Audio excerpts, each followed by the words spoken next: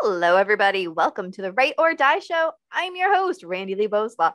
On today's episode, I'm going to be talking to Melanie Gibson. If you have not already, hit that like and subscribe button. Do it right now before we get into it. I'm waiting. Ready? Okay, you should have done it now. Let's get to the episode. So, welcome, Melanie. Excited to have you on the show. Hi, Randy. Thanks for having me, and I'm excited to be here.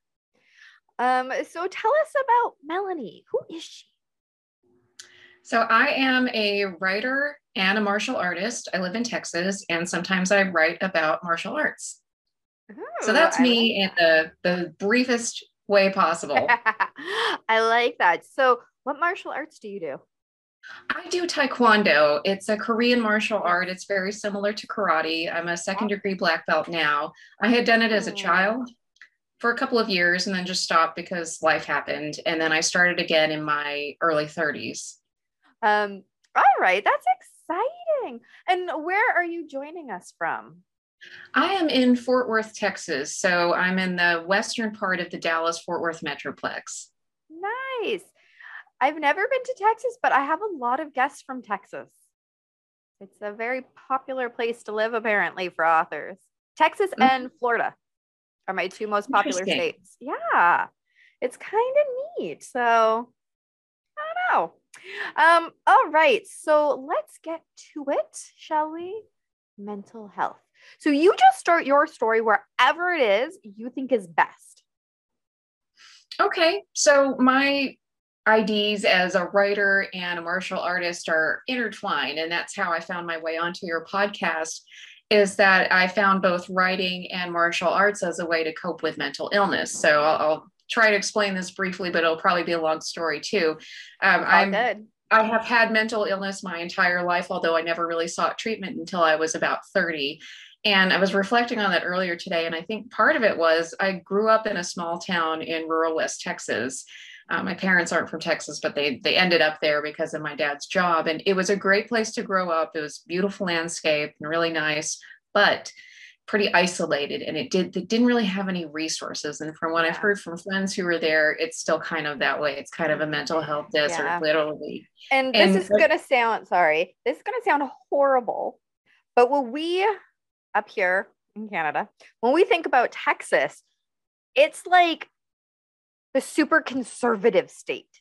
So I could imagine, and again, this is just like people talking shit because that's what they do. But like, it's so conservative that, mental health probably wasn't even a thing that was talked about. And just that's what we think of when we think of Texas, which again, it's not to say that like it's true, but from the news that we receive, that is the message we're getting. oh, it's you're receiving the truth. It's a very conservative state. We have a garbage piece of trash governor. You can Okay. tell which way I I lean. didn't want to piss off all of my Texas listeners, right? But okay. I'll do it for you. I'll do it for you. Governor Abbott sucks. So, but I love Texas, so I'm not leaving. My family's here. My home is here. There, besides our crappy government, there are a lot of good reasons to live in Texas, Yeah. and I actually like the heat. I really like the hot weather down here. I But yeah, I wish. mean, it's a conservative state, maybe except for Austin, but in parts of Dallas, but it is a conservative mindset. And so people try to be tough because we're Yeah, Texans and exactly. we're Everything's bigger in cowboys. Texas. Yeah, they are the bugs too. But yeah, we just try to be tough and hold it all in because we're too tough to have mental health problems. Well, that can be really damaging. And I think as a child and growing up in the 1980s too, Yeah. you just didn't have the language for it, especially as a kid. So as I got older, it turned into thing. I mean, it manifested as things when I was younger, but what it ended up being when I finally sought help from a psychiatrist and counselor was depression, anxiety disorder, and bipolar disorder. And for me, I very much suffered from perfectionism too, and I'm still kind Mm. of getting over it at age almost 43. And that also, so that has nothing to do with being Texan. I think that was just me too, putting pressure on myself to hide it. So I went to college and graduate school, got a corporate job, bought a home, all those things that I thought I was supposed to do, yet I still felt miserable. And I denied getting help for a long time. And if I can give a message to anyone is don't wait. I mean, I turned out okay. Thankfully, nothing really bad happened, but I think that just exacerbated the problem.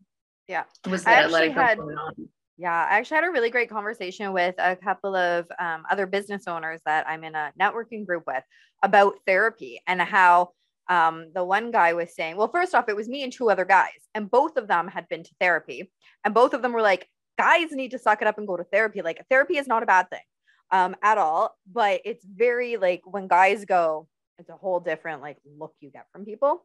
But he was saying, every so often I start getting really like grumpy, upset, whatever. And then I go and I have this conversation with my therapist, 45 minutes, whatever. And it's just like a weight's been lifted and I'm in a better mood again. Like, it's not to say that it's something that you have to be crazy, quotation marks for those who can't see that, um, to go to therapy. Therapy is there to kind of release all of your pent up whatevers. So, Mhm. yeah. And I think we're seeing more of that post COVID, is that people realized that mental health is part of everyone's well-being, whether you Yes. have mental illnesses or not. Everybody can get sad or anxious or angry. So I think there's still a long way to go. Speaking just for the United States anyway, there's still a long way to go, but Yeah. there has been a lot of progress in the Yeah. area of lifting the stigma of mental health, recognizing mental health in the workplace. I've seen a lot of good things come from it. Yeah. Same with here in Canada. There's been a lot of progress, but there's a long way to go. Like you said, Mm-hmm. long way. All right. So sorry to interrupt, but back to your story. You were talking about growing up, and people weren't talking about it, or you didn't have the language to talk about it. And then eventually you sought help. And you said depression, anxiety, bipolar. So tell us how did you react when you found out that those were your diagnoses? It was a relief. And to add to that, just last year was a really difficult mental health year for me, 2021. And I was finally diagnosed with atypical anorexia, which I suffered probably since I was about 13, was in huge denial, even throughout the book I wrote about using Taekwondo to help me with my mental health. I think I was still in denial, but it Yeah. was the same feeling. It's a feeling of relief, especially with Yeah. something like bipolar disorder. It's like you take a scary monster that's in the dark shadows and you bring it into the light and you look at it and you're like, oh, I can take you. Right? So Oh my now I goodness. know, Yes. yeah, now I know what I'm dealing with. I can get the right treatment and the right medication for it. I can do research on it. I can work with my therapist to Mhm. kind of learn some new habits and some Yeah. new coping skills Yeah. to deal with this issue. Exactly. There was a long stretch of time, and I think it's slowly starting to change as more of us talk about it. But there's been this long history of if I don't tell anyone, it can't be true. If I don't go see the doctor, it's not true. Well, it doesn't make it go away, but it makes it so you can't help yourself. So when you do finally get the diagnosis, like you said, it's a relief. Like I was the same way when I got diagnosed with things. Like, oh, and yeah, research was like the first thing I went to. I'm like, I need to know everything. Whether or not it applies to me, I need to know it all. So yeah, I think there's been a long time of if I just bury my head in the sand, then it doesn't happen. It's not real. And that's broken arm don't get better if you don't go get treated. Mm-hmm. Oh, yeah. So you said atypical anorexia. What is the difference between atypical and the regular kind? So I'll explain this as best as a layperson can. Basically, with atypical anorexia, is that the behaviors were present and some of the mental processes, but I physically was not underweight. I didn't have the physical health problems that you see with anorexia, like issues with my teeth or my hair falling out or anything like that. But the food restriction was definitely there. I was obsessively weighing myself. I was obsessively tracking my exercise. So and when I sought treatment, I really wasn't, and this was kind of the second time around of seeking therapy. I wasn't even seeking it for having an eating disorder because I was in such denial. I was just feeling miserable. Yeah. I work was really hectic. I work for a healthcare organization. I am not frontline, so I don't even want to compare myself to Oh people who yeah. are working frontline. But it's still, if you're working for a healthcare company, a hospital system, even if you're behind the scenes, it's been stressful to say the least. It's been really that things change constantly. You Yeah. have to turn around projects really quickly. So I was Yeah. very, very stressed out with that. I'd had an injury and some surgeries, and it's been taking a long time to heal from that. So that was, I think, for getting to me. And so my coping mechanism, not a healthy one, I don't recommend it, was restricting food. And Yeah. I admitted it when they did the intake call. They said, "So, tell me about your eating habits. Are you restricting food?" And I was like, "Well, yes, I am." So, Why you gotta call me out? yeah, yeah. So I thought, okay, I wasn't going to lie about it. And No. that was really kind of the best thing that could have happened, was to be open about that. But that was probably a 12-year span between getting my first diagnoses of bipolar depression and anxiety, and Mhm. then doing pretty well for a long time. And then 2020 hit, 2021 hit. And even I wasn't seeing a therapist at the time last year. I'd stopped around 2017, but I was still taking medication, seeing a psychiatrist. But even then, the weight of the world it's been hard for a lot of Yeah. people. And Yeah. it just about broke me. Yeah. So a couple things that stuck out to me as you're talking there, um, was when you said, well, I wasn't going to lie. And I think that's really important. If you are finally at a point that you're seeking help, be honest, be fully, totally honest. Because if you lie about something, you're like, oh no, I don't restrict it because you're embarrassed of it. Or you're like, oh, I know I don't have an eating disorder. So no, I don't really restrict it. Then you're not going to get the proper help. They're not going to be able to give you what it is that you need because they don't have all the information that they need in order to do that. So that's the Mm-hmm. first thing that I wanted to like really point out. And the other thing is just because we're both into martial arts, it's now I'm gonna say it's pretty common, but I actually have no idea if it's pretty common or not. But I'm gonna say that. Um, it's it's a common thing that athletes can develop an eating disorder. Now, I have no idea if your eating disorder went along with that, had any kind of thing with that. But for myself, and I have never been diagnosed with an eating disorder. However, I did notice for a long time that, and I still have an issue with food, but like for a long time, it was you have to be a certain weight in order to compete. And Mm. so I was told by my one coach, you need to be this weight. I'm like, okay, I'll be that weight, 112 pounds. Okay. Oh. Yeah, I was like skin and bones, but I was like, hey, that's what I was told. So that's what I'm going to do.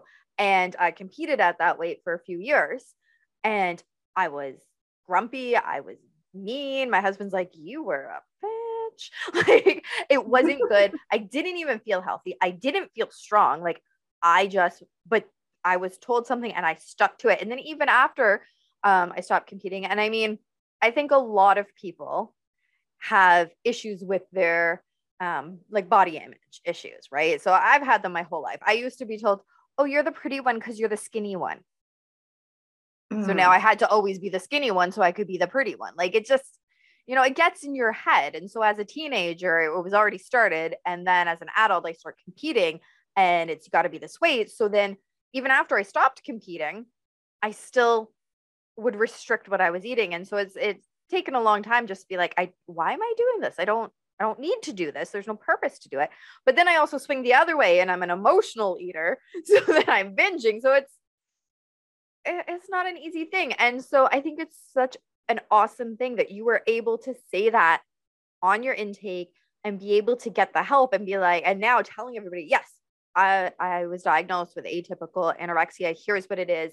And we're going to talk about coping strategies. But it's it's a brave thing to do. So, if you're noticing for yourself, for anybody that's listening, if you're noticing that you're like, wow, some of this is ringing true. Like I do have major body issues, or I do restrict my food, or I count every single calorie on top of every single workout and whatever, then it might not be a problem. I know somebody who feels better when she weighs all her food, and I don't know. Um, but if you think there might be a problem, go talk to somebody.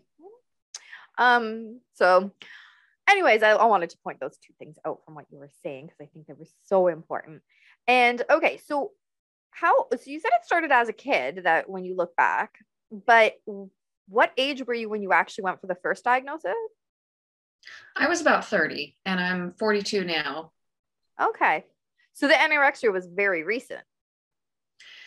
It was recent, but I've had issues off and on since I was a teenager. So Yeah. sometimes I would restrict or binge, and then sometimes it would go dormant for a while. And it was dormant for a long time. And for me with Taekwondo, I didn't do competition sparring or anything, so I never had to worry about making weight. So that was never an issue. And I think actually when I was training, I was probably more cognizant of eating the right amounts of food because I was fueling my body. I saw myself as an athlete, and I wanted to fuel myself. And there were just a lot of things that happened in the last 2 years that switched on those stressors. Part of it was not being able to do Taekwondo.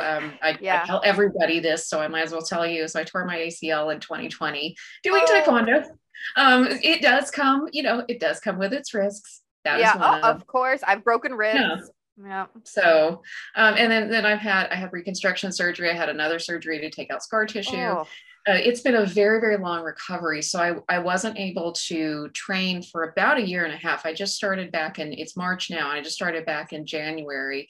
Okay. And so I think that it was kind of a blessing in disguise too. And I'll describe that in a moment because it was stressful. It was sad. I lost kind of part of my identity. I lost the thing I love to do the most. I lost the thing that had really helped me gain control over a lot of my mental health and emotional health issues. Yeah. So that was a big blow, and not being able to train, I think that was part of it with work and pandemic and all that stuff, pile all that on, and a trigger is going to happen, but in a good way. This is where the kind of the blessing came in, is that I was not really able to exercise other than walking and doing yoga, and I'm just now getting back into things like strength training. So when I was seeing a nutritionist and a therapist and doing I did some group therapy sessions too with nutrition and eating disorder specialists, I could solely focus on learning how to eat again and being okay with that and accepting my body. And I'm going to say this with air quotes, I couldn't cheat by exercising. Yeah. I couldn't go off and think, well, I'm going to have a 2-hour sparring class so I can work off this sandwich that I just ate. I think I might have used Taekwondo to fight whatever I was trying to do to make myself healthier. So having an injury, having such a terrible injury like that and major surgery forced me to respect my body. That sounds so childish. And that is so valid, because so many people do that, or they don't even realize they're doing it. And as you're saying that, it brought me back to something. I can't even remember who said it, or maybe it was even a TV show. I can't remember, but they were like, oh, we have to go out for our after dinner walk so we can burn this off. Right. So if that's been our mentality as a society, because I've heard it more than once, right? Oh, make sure we go to the gym, get these calories, or, oh, I went to the gym today, so I get this cookie, right? Like, if that has been our mentality, it makes total sense that it would take a devastating injury to kind of reset your brain and relationship with food and focus on getting better and healthy. So some days I'm not glad that this injury happened, but other days I am, because I think it had to be something that drastic for my brain to reset and think, oh, gee, maybe I should be respecting my body instead of tormenting it. Yeah. And the first time when I started eating more regular meals, I don't want to trigger anyone by telling them what exactly I did to restrict, so I won't say, but I stopped doing that behavior.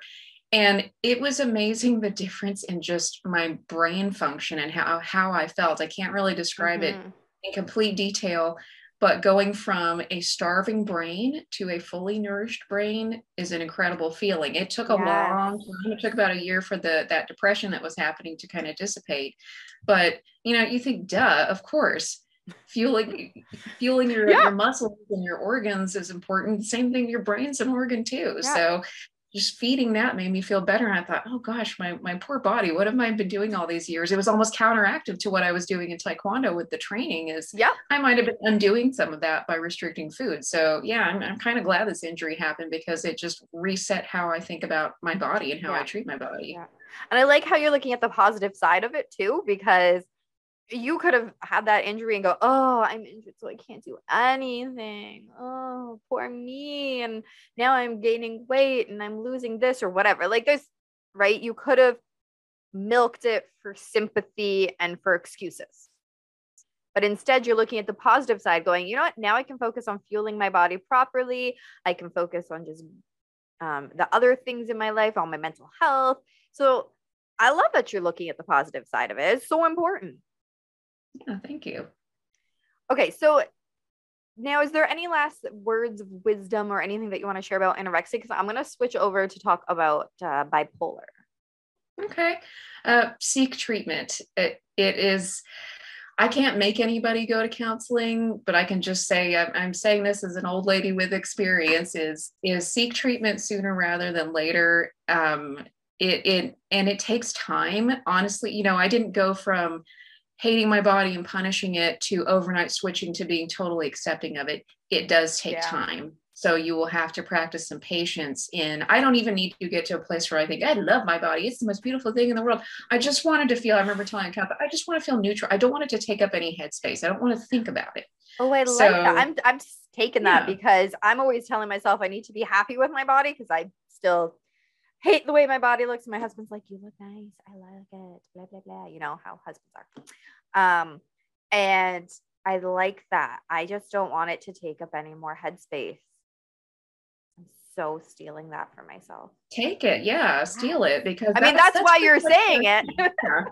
Yeah, take that idea. And I kind of felt that way. Some of the things I've been talking about in counseling and how I feel about work and all this stuff. And it's like, I don't need to love my job either. I just don't want it to take up any real estate in my head. I just want to do it and honor it for what it is, just like my body, treat it right when I need to, and then I don't think about it. And I've gotten to that place with my body, but I will say it just takes time and some discipline and practicing new habits over several months. Yes. Yeah. It's not going to be a fast thing. It's going to take time. It's going to take work. But stick with it because it's so important. It's so worth it too. Yeah. So let's talk about bipolar. So explain to the audience, and of course, we're not doctors here. Explain to the audience what bipolar means. So your understanding not a nurse, even though I work in healthcare. So bipolar is from what I understand, is a chemical imbalance in the brain that can cause the person to go between two extremes of mania, which is, or for me, sometimes it was hypomanic. So it wasn't quite the extreme of that, but feelings of elation and almost feeling invincible. Everything is wonderful, having racing thoughts, racing ideas, grandiose feelings. Some people do a lot of extremely risky behavior, like sexual activity or shopping or driving fast cars, things like that. And for some people, it's more just the racing thoughts, which is how it is for me. And then you vacillate to depression. And it can be extreme. It can be suicidal depression. And depending on that person, it can be short periods of time. Sometimes people can switch from day to day. Sometimes it can be months at a time. I think for me, I would experience those different aspects, the mania and the depression, but it would never feel like an overnight change. And it didn't always feel like they would happen run right after the other. Sometimes I would be manic for a while and then I would just feel kind of normal. And then I'd go through depression. And I compare kind of the way I handled or didn't 2020 and 2021. 2020 kind of sent me into a manic phase. Not super, again, I've never really done anything that's had major consequences, thank God. But I had racing thoughts. I had all these ideas. I'm going to do all these things. And I burned out really quickly. So that was 2020. And then 2021 has been this long depression. So that's how I've experienced it. That's kind of the basic definition of it, but it can look different for everybody. That's why it can be very dangerous. That's why it can be hard to diagnose. That's why it can be hard to treat too, because I happen to get lucky. The medications my doctor prescribed me work. And some people go years.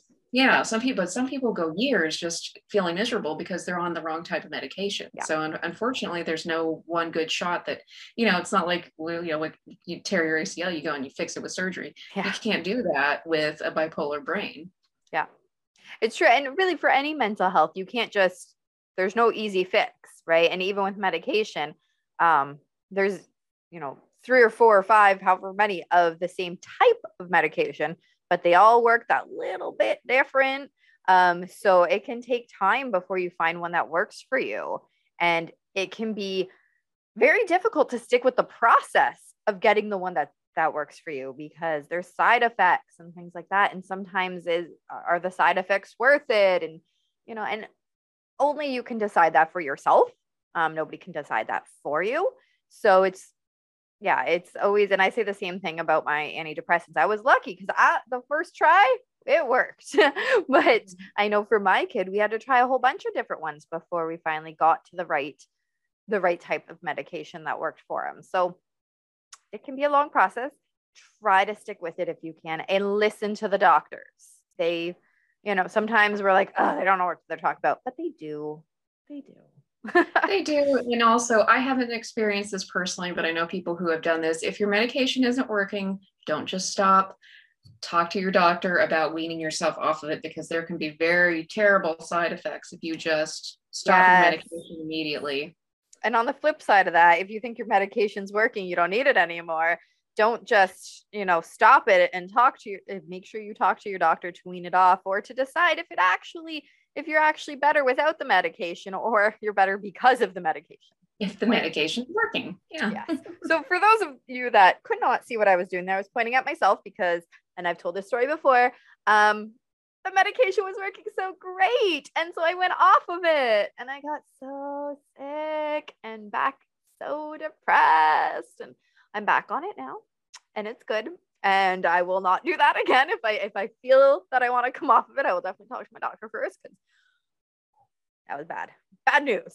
And my husband ended up having to clean the car because some grossness happened there.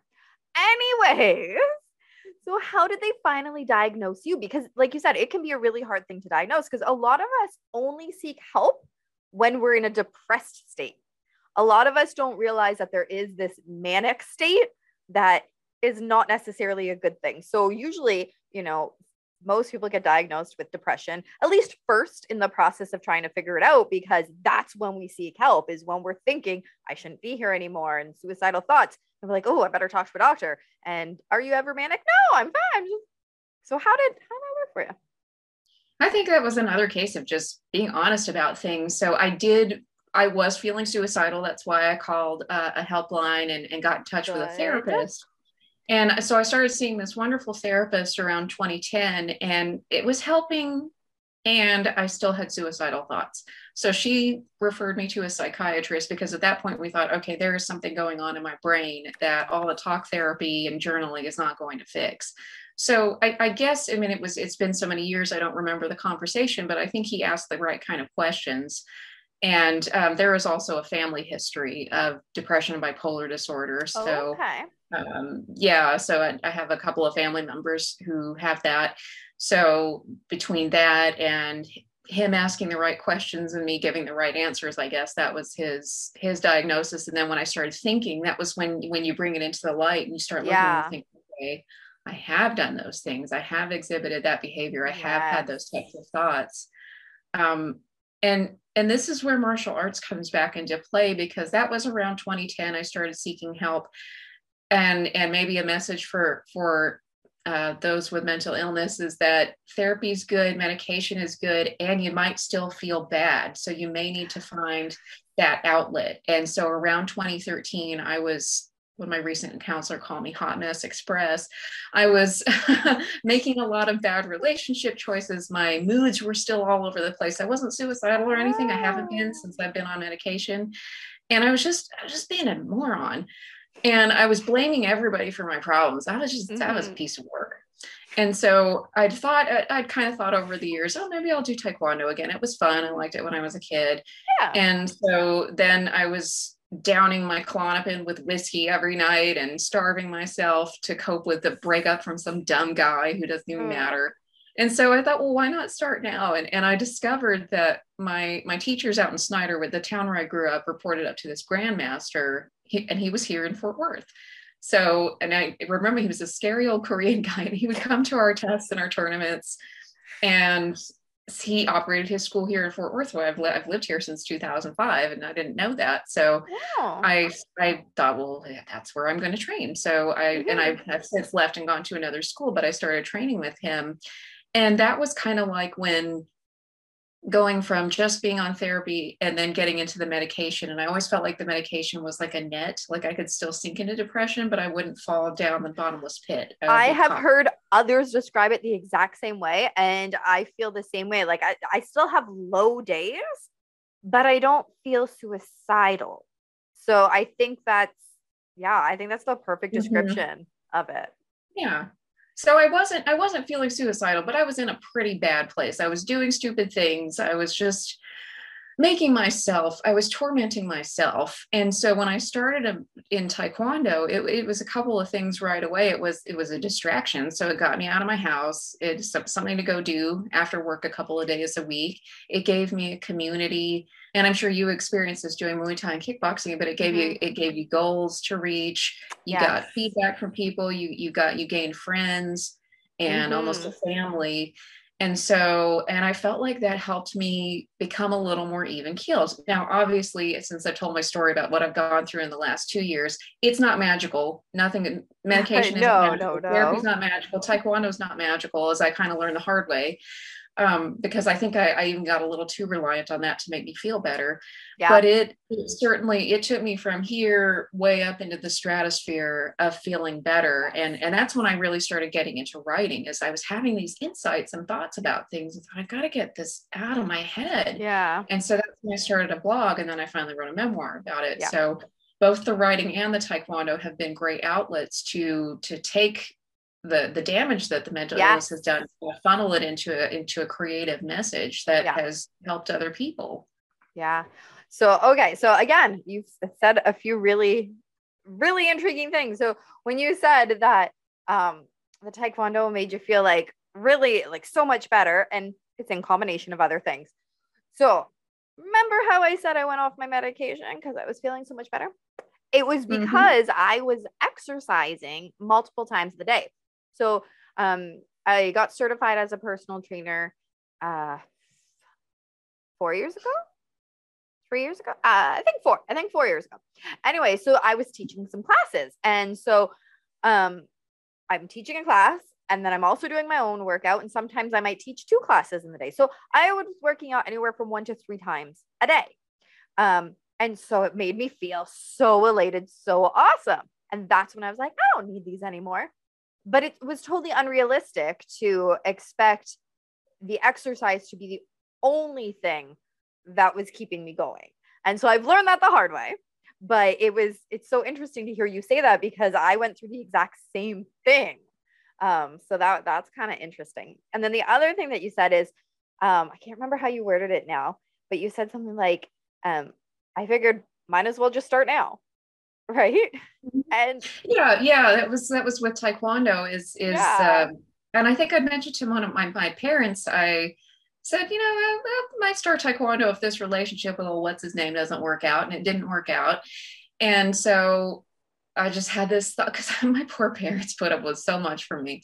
They're wonderful people. They have put up with me for over 40 years. So, but I would call them and it's funny now, but it was just very frustrating for everybody involved. I would call them and just sob incoherently into the phone. Like, I don't know what I expected from them. I think I was just very lonely and hurting, and I needed something, and they just did as best as they could, but it seemed like it was a broken record.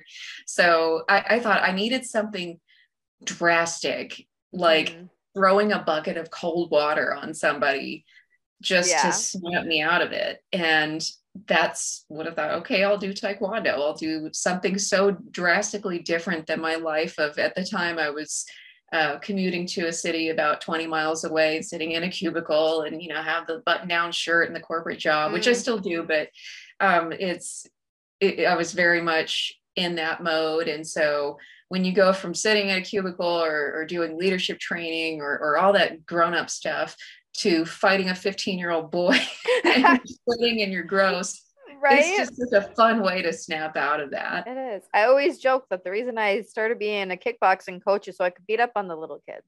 No. It's fun.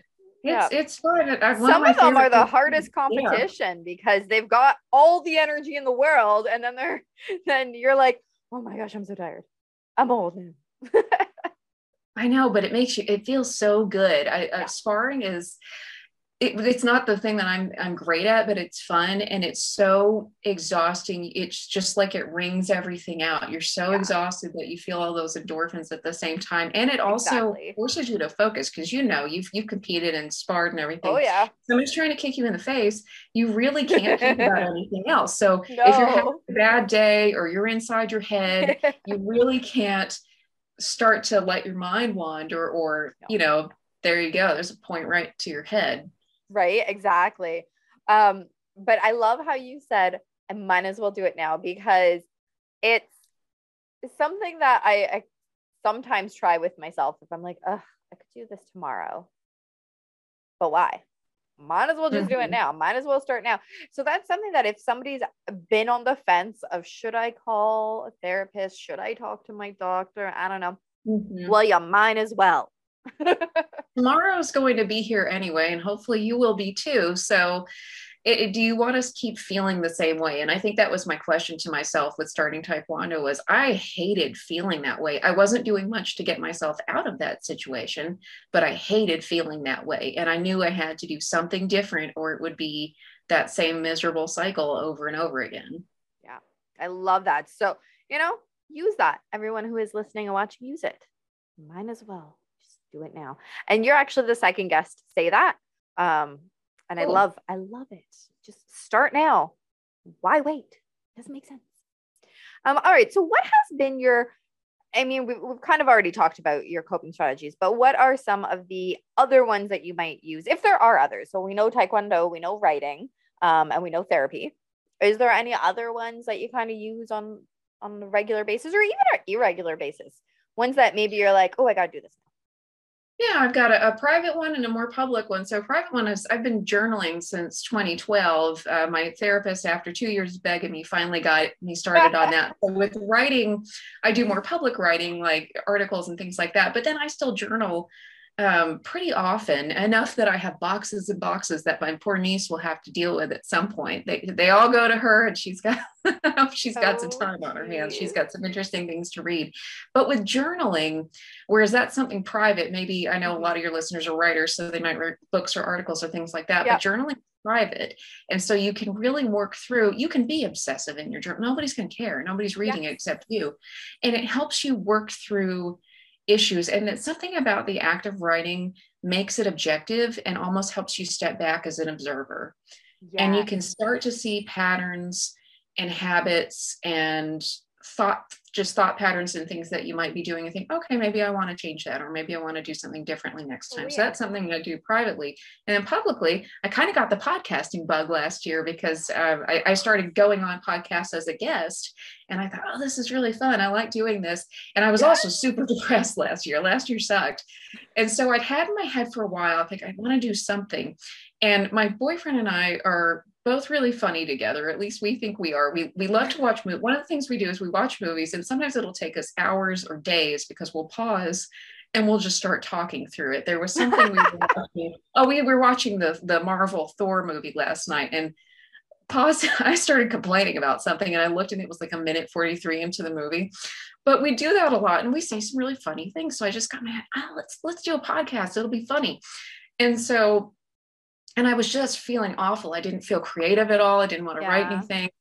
I was just felt like I was dead end in other places in my life. And so I told him about it, and he was game. I didn't know if he would be. I do public speaking for my job, so I'm very comfortable doing it. Okay, and I didn't know if he would be. But he was like, he got us set up on YouTube and Twitch and all that stuff. I thought we were just going to be on, Anchor or iTunes or something. Yeah. So we both done our part to make it grow. So we started this podcast called Movie Pain or Pleasure.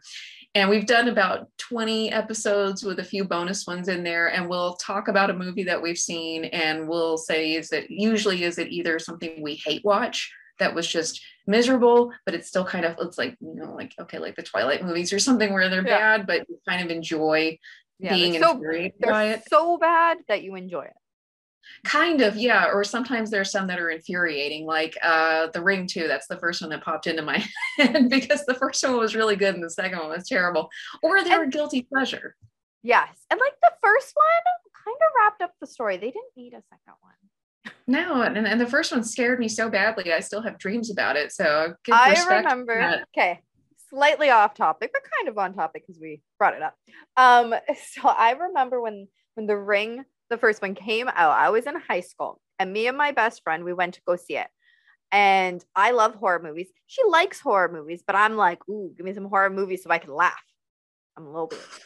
Anyways, so we get there and the theater's packed. So we end up having to sit like front row, which I hate doing, but whatever. So we're front row and we're sitting there. And sorry for everyone who's just listening and not seeing this, but we're sitting there with like our feet up on the chair. I'll move my mic, right? Feet up on the chair. You see? And I can't remember what happened, but one of the scary parts, right? And my friend grabs onto my leg and like claws into my leg. She's like, ah! And I'm laughing because I mean, it's hilarious her reaction, and it's hilarious to me on there that so many people are screaming in the theater, and it's just, yeah. But that one, that wasn't one of the actual scary movies of the world. So yeah. Oh, that was another coping mechanism, honestly, is watching horror movies, because for a while I wouldn't watch them. Okay. Because when I saw The Ring the first time, that was probably 2003 or so. I watched it on HBO after it came out. I have had nightmares ever since. I'll probably have a dream about it tonight, but I've had nightmares ever since then for 15, almost 20 years. And so I stayed away from horror movies because I have a really active imagination. I'm like, she's right behind me right now. So that's what my brain is telling me. Like, I know she's right behind me. But I see her there in the window. No, I probably shouldn't. I know. I didn't say that. Popping up. I'm just like, girl, same. I'll see you in my dreams tonight. But 2020 was such a god awful year for everybody. And so I started kind of watching horror movies to cope with it, because sometimes they're funny, or if watching, and we watch them during the daytime because we have Scary Movie Sunday, and I can make fun of it. So if I sit there and I comment and I make fun of it, then it's kind of like seeing your diagnosis in the light. It's not so scary. Exactly. And at the end of 2020, I told my boyfriend, I want to watch The Ring. And he was really surprised because he was very good about, like, if it popped up on Netflix, he hurry past it. Oh, really? That's sweet. He's very considerate. And he was like, really, you want to do this? Yeah, I want to watch The Ring. And so we watched that. We watched the sequel, which was awful. But then, okay, here's a recommendation. There's a third one called Rings, Rings, and it came out in 2017. And I don't think it did very well with critics, but I loved it. It was scary. The story was cool. Trying to think if I saw it or not. I remember hearing about it. It was good. Remember. I love that one. Okay, I'll have to go watch it again one day. I say again because I assume I probably watched it. The thing about watching horror movies, if you're not really into it, is that it's almost that the jump scare is going to happen. She's going to come out of the well.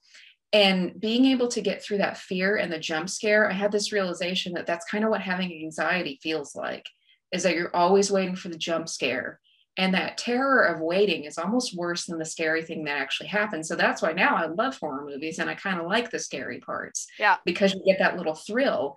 Yes. And so that's sometimes what I saw, especially because my anxiety is probably the thing that gnaws at me the most. Like, I can handle the bipolar stuff, I can handle the depression. The anxiety is kind of always there. Yeah. And so when I think of it like that, like a jump scare, and think, okay, it's not so bad. And even when the scary thing happens, I've always been able to get through it, or it's never as scary as you think it's going to be. So I don't know if horror movies were kind of an exposure therapy type of thing, but that was a weird, if somebody wants to try it as a coping skill. Yeah. I love horror movies. Watch the dumb ones or watch the good ones. Yeah. Combo of both. Yeah. Mm-hmm. That is awesome. I love it. And so what is the podcast called again? Say it again. Our podcast is called Movie, Pain, or Pleasure. So we are on YouTube, we're on Twitch, we're on Anchor, Spotify, and iTunes. And we also have an Instagram, Movie, Pain, or Pleasure podcast. Nice. I love the name. So I have a secondary podcast. It's not on YouTube or anything. Because I do book reviews on my blog. And I was like, well, if I'm already blogging about it, I'll just throw it into an audio version, right? Like I can just talk about it. So I started doing that. And I had such a hard time coming up with like a name for it. It's just called What I'm Reading. It's to the point, right? It's to the point. I was thinking before, I was like, read it or hate it, but somebody already came up with that. So I was like, no. So it's just What I'm Reading. But I love that movie, Pain or Pleasure. Like that. Thank you. And AJ, my boyfriend's brother, made a really cool graphic for us. So we have that. I wanted to call it Movie Jerks, but there already is a podcast called Movie Jerks, because we're just, the way I describe it's just like we're two a-holes who talk and complain about movies. It's not like we're experts or anything. We're just two jerks who think we're funny. Yeah, I love it though. That's great. Yeah, I've been toying with the idea of building a third one, because I watch so many horror movies that it would just be my review of the horror movie. And, you know, to keep on brand, now that I have one, I would just call it What I'm Watching. Or What Scares Me, or something like that. Exactly. Love it. So, all right. So let's start wrapping up, and tell us about what you've written. Okay, so I have written a memoir, and I'll hold it for those of you who are watching. You can see that nice cover here. That's cute. It is called Kicking and Screaming, a Memoir of Madness and Martial Arts. And it tells the story of going from white belt to black belt, and also my journey of having just out of control mental illness to getting a pretty good handle on it. Obviously, I am still living with mental illness. I'm not cured, but I am living successfully with it. So it goes through that story of how I grew emotionally while I was training in Taekwondo. So that's available anywhere books are sold. I also write a blog. That's how this all got started. And it's called Little Black Belt. Oh, that's I wish I called cute. it. Yeah, it's like Little Black Dress. It's a good accessory to have. So Little Black Belt, that's still, and I'll do a little plug. If there are any writers who are also martial artists, I do like to have guest writers on. So even if you would like to write something about Muay Thai, you're welcome to do a guest post on my blog. Maybe I should share the story of going off medication because it was working so well. Well, you've got my email, so send me an idea. And also, I write for a website called Martial Journal, and it's all kinds of martial artists. So they asked me after I was on a podcast called Whistle Kick, and I think one of the guys heard it and said they wanted me to write about the kind of the mental health aspects of doing martial art. And so I've been writing a monthly article for them since October. Oh, cool. Very, very cool. Yeah. So we'll have to chat some more about that stuff. Yeah. And where do people follow you? Obviously, your podcast. My podcast. So I'm most active on Instagram. I'm at Melanie Gibson Author. I'm also on Facebook under the same handle, but I'm probably more active on Instagram. And so that has links to everything. It has links to my book, to my blog. If you go to my blog, you can hear all the podcasts I've been on, and I've written several articles about mental health in the workplace and things like that. So that's also a good resource for just kind of mental health stuff in general. Yeah. But you can start with Instagram because the Linktree link has everything. It has links to my podcast. Also, our podcast has an Instagram page too, Movie Pain or Pleasure. So we just did a spoiler-free review of The Batman. Ooh, very nice. I have not seen that yet. So yeah, so if you need to start somewhere, start with Instagram. Nice. And we're going to stick those links in the description down below so that we don't have to just remember it, because maybe you're driving the car as you listen. So when you get to work, just check out the description down below. So any last words that you would like to share with our viewers, listeners? It's okay to not be okay, and it's okay to seek help. Yes. Awesome. So thank you, Melanie, so much for being on the show. Thanks for having me, Randy. I probably could have talked to her for like another 3 hours. I was having such a great conversation, but time is fleeting, and eventually I had to end the episode. So there you go. But that was an awesome episode. Again, thank you, Melanie, for coming on the show. It was great. Check out her links in the description down below. Check out that podcast too. I love movie reviews. I love movies. So if you didn't know, I was going to be a famous actress when I grew up. But I guess having my own YouTube channel kind of works for me. So yes, be sure to do that. If you want to support the show, then of course we have our Patreon page where you get some behind the scenes footage and you get early reads of what I'm writing, which currently I am writing about my brother who died of addiction last year. So very heartfelt, difficult book to write, and very worth the read when it comes out.